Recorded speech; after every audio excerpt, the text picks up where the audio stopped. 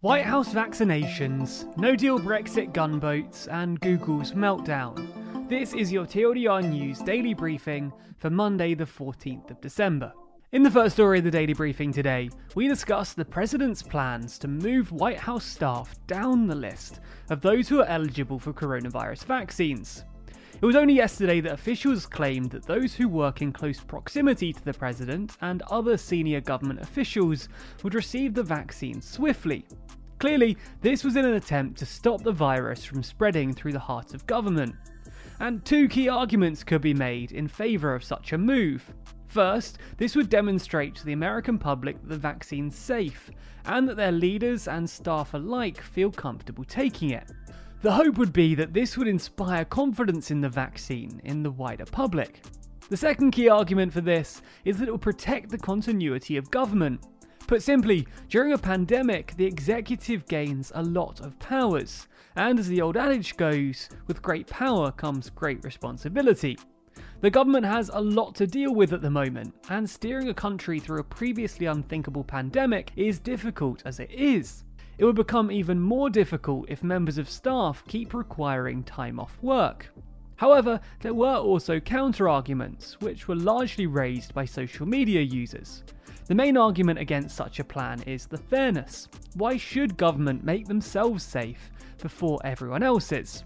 Well, it appears that following such backlash, the president has made a U-turn, tweeting, "People working in the White House should receive the vaccine somewhat later in the program, unless specifically necessary." Tell us what you think of this U-turn and whether it's the right decision in the comments below. In the second story of the daily briefing today, we talk about a story that broke over the weekend. While talks are now set to continue between the EU and the UK, it's become clear that a no-deal Brexit is certainly on the cards.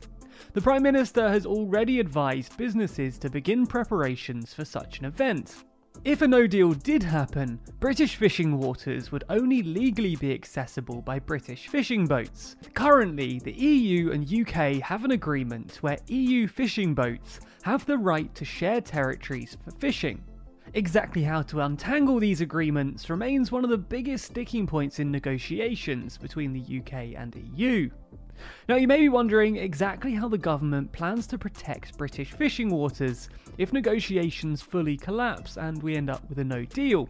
Well, it's obvious, isn't it?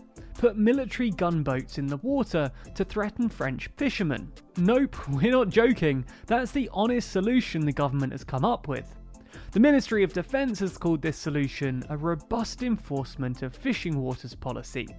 It should be noted at this point that ships are already being used in the EU to enforce rules, but Navy gunboats does seem like an escalation.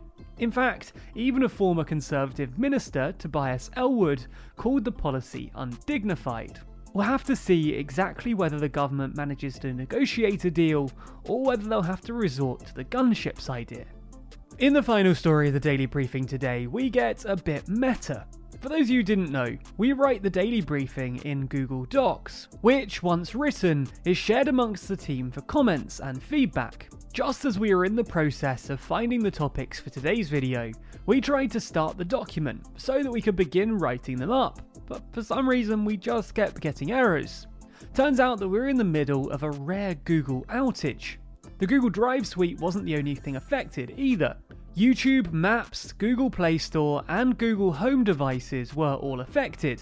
In fact, one of the only things that wasn't affected was Google Search itself, and this outage has obviously caused disruption across the globe. One of the most disruptive problems was related to Google Home, as some were unable to turn on the lights in their house if they were solely controlled by Google Home devices, leading to some social media users claiming that this outage has given them a lot to think about. The outage only lasted for about 30 minutes, and it's as yet unclear what the actual issue was. A Google spokesperson was contacted by the BBC for comment, but was unable to respond due to Gmail being down. And combining those last two stories, our recent video about Johnson's apparently oven-ready Brexit deal was hit by the outage, impacting the number of people it reached through YouTube, because YouTube didn't exist for a while.